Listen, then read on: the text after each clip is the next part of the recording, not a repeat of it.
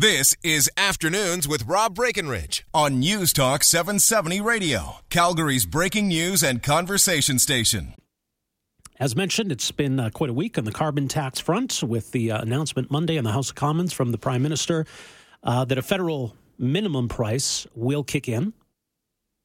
And there's been a lot of reaction right across the country. Brad Wall in Saskatchewan taking a hard line, announcing that they're going to explore their legal options.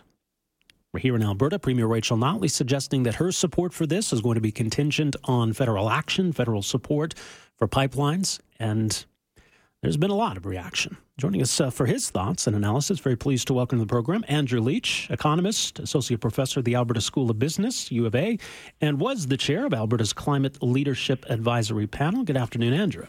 Hi there.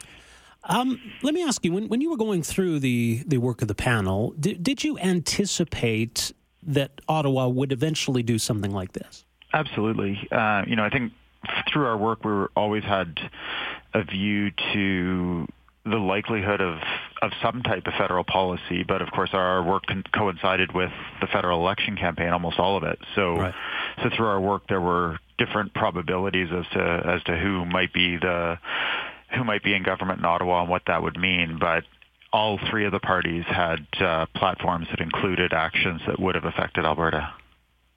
So what's your sense initially of the impact that this is going to have?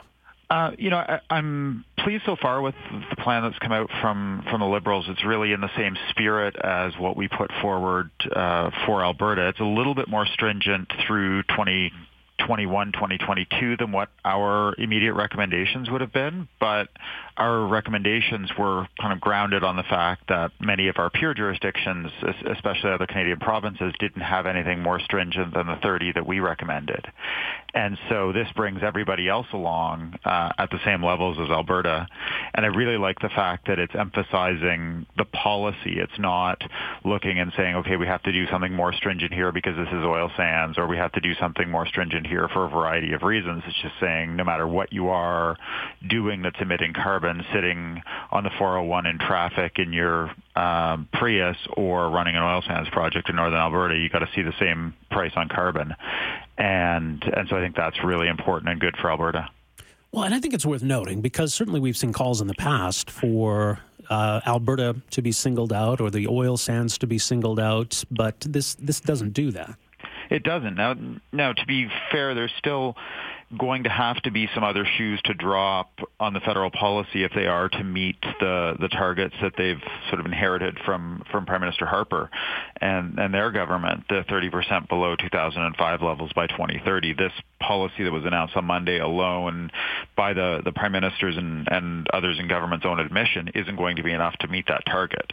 So there are some other shoes to drop that could still have extensive focus on Alberta, but for now, this is really a level playing field or close to it at this point. Well, governments don't seem good at meeting targets. Is the policy sufficient? Do we still need targets? Well, that's certainly been our history, and I think we've been very good at setting ambitious targets and very poor at putting in policies to meet them. And I think in some cases, and I wrote yesterday in the Globe and Mail about the target trap, that you almost set yourself up for failure if you adopt an incredibly ambitious target and then anything that is even very stringent policy comes out looking like a failure. So that was something we turned away from with our recommendations in Alberta. So let's put policies in place here that compare favorably with other jurisdictions and let the policies do the talking. Now, the federal government has still been clear that they're committed to the same target, and so they're going to have to put in more policy measures than what they've announced so far to get us on track to meet it. So you think there are going to be some regulations that are coming? I think there have to be, and the government's, I think, been pretty clear in signaling that there are going to be some additional measures. And what might those look like? Well, I think one of them is certainly coal-fired power will be probably on the agenda. The other areas you probably look for: buildings and houses, vehicles, particularly electric vehicle deployment, something on large heavy industry, potentially in terms of technology adoption, potentially home retrofit funding. So there's a lot of areas where they could be. I think building codes will be a priority for them to push ahead with the capital assets that are going to be in the system for a long time, you can make a big impact with small changes in building technology right now, rather than waiting for 20 or 30 years for those buildings to be retrofit. All right. Does any of this make Alberta's plan redundant then? No, I don't think so. In fact, I think what you're seeing now is in some ways a function of the Alberta plan, that unlike previous attempts to meet Canada's targets, where it was basically easy for a lot of other provinces to come together and say, well, it really has to be on the back of Alberta that we're going to meet these targets. It's Alberta's fault that we're not doing this.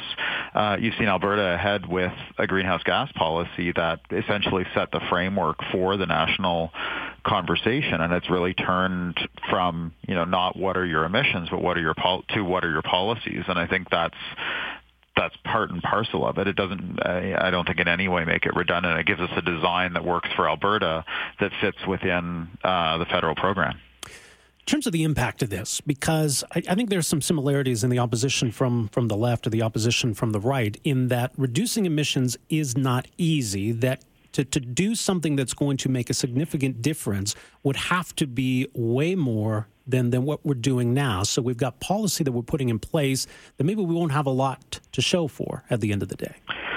Well, I think you're picking up on a couple of things. Number one, we've committed to some pretty stringent targets. So we've committed to targets that would require a radical change in the makeup of our energy systems and our economy over a relatively short period of time. And as with any, if you set a goal to eliminate or make any large change in the Canadian economic system or in cities or what have you, without a consummate or a comparable policy, it's just not going to happen. And so I think what you have is a little bit of a contrast where the policies that we're putting in, even when you stack them up globally, are fairly stringent, but they're not going to get you to the Canadian targets, because those are yet another level of more stringent or demanding even more stringent policies. Well, do we get emissions reductions from a price on carbon? Absolutely. It sounds trite as an economist, but demand curves slope downwards. So what you get out of a price on carbon is you get that substitution effect. You get the market effectively working for you to encourage people to find the things that work best for them to substitute away from high carbon products, lifestyles, choices, et cetera. So you, as opposed to the government coming in and saying, well, Rob, I don't think you're driving the right kind of car, you should change your car.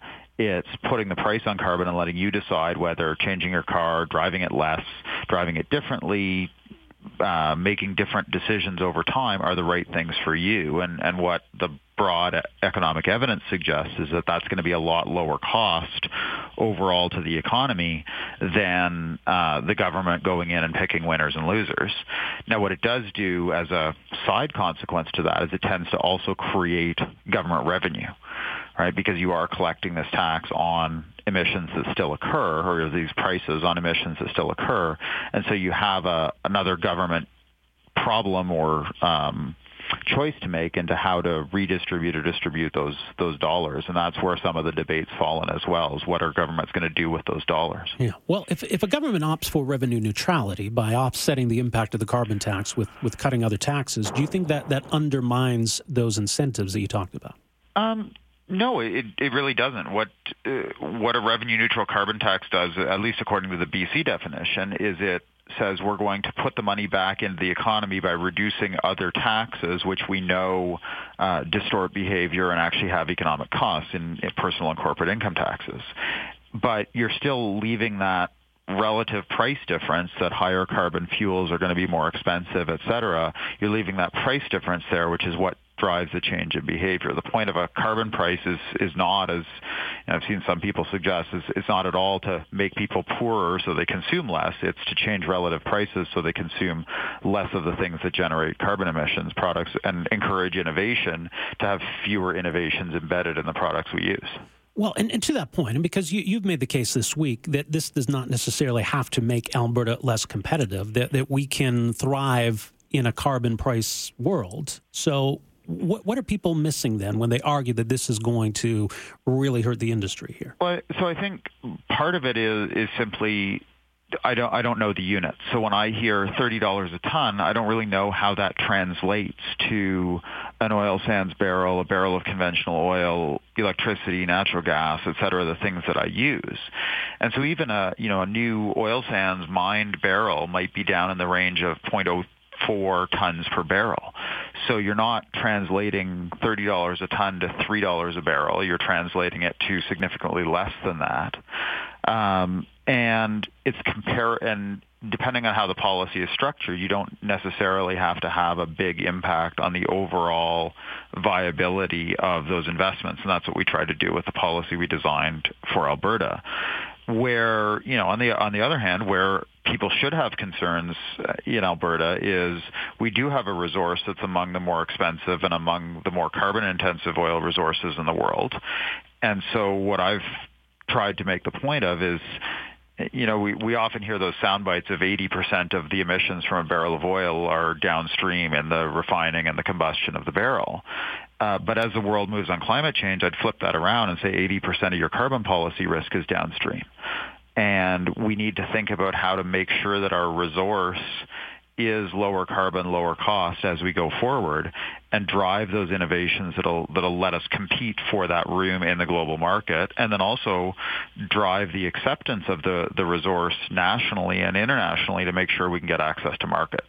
Right. So this creates a level playing fields across the country, but there's still the uneven playing fields between Canada and the United States. And this is a point that's often raised, that we still got to compete with the U.S., and for that matter, the U.S., China, they're such big emitters.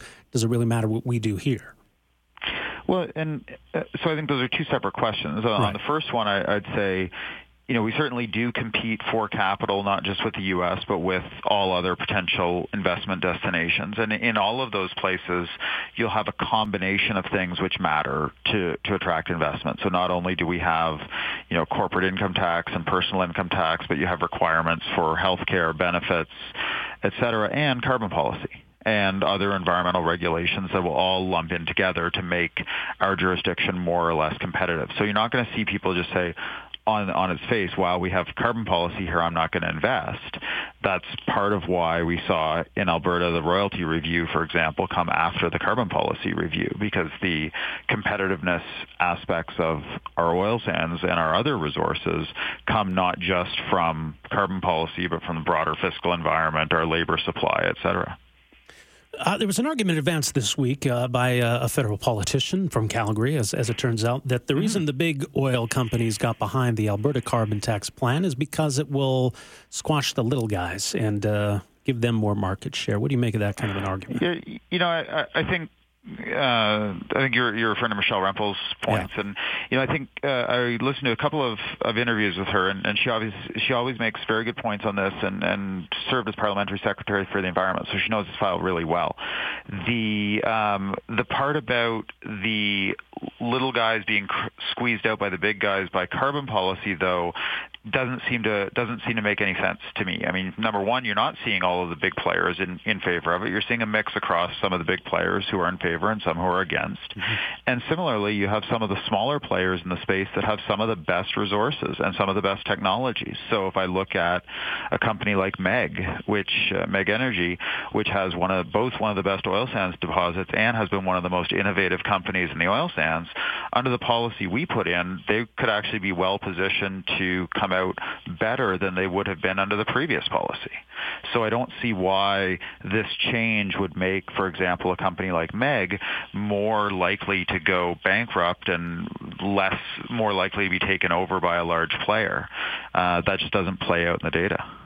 Well, that speaks to, the part of what the Alberta government is doing and spending money to try to encourage the development of more of these alternatives. Because if it was easy for a company to switch, a company would. The price gives some incentive, but where are we at on the technology side? I think, part of it is a lot of this going on anyway, because carbon is a small part of the input costs for companies. So they're worried about natural gas inputs, they're worried about water treatment, and now they're worried about carbon emissions. So you've got two types innovations which improve emissions performance. One is just broader. We want to use less energy. We want to produce more barrels of oil per unit of steam, per unit of energy input. But then some of the others that are directly tied to reducing emissions, so some of the CCS and related technologies. And there's just a whole range of exciting things, from small incremental changes using solvents to extract bitumen with in situ production, all the way to some newer pilots on things like radio frequency microwaves to substitute electricity for natural gas in extraction, electrification of mines.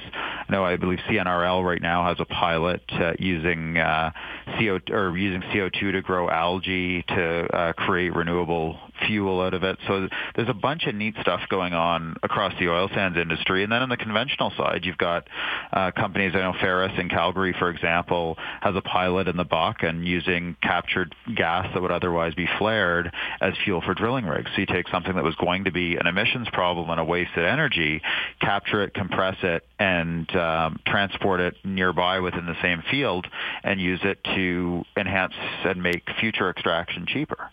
So there are lots of neat things going on. Questor in Calgary is another one that has flare gas capture for power generation. So you've got a ton of neat things going on in the space.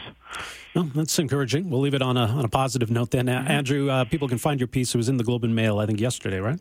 They can, yeah, yesterday afternoon. All right. Well, I always appreciate making some time for us. Thanks for the insight on this. Thanks, Rob. Appreciate it. Take care. Andrew Leach, economist, associate professor, Alberta School of Business, University of Alberta, and, of course, was chair of the Climate Leadership Advisory Panel here in Alberta.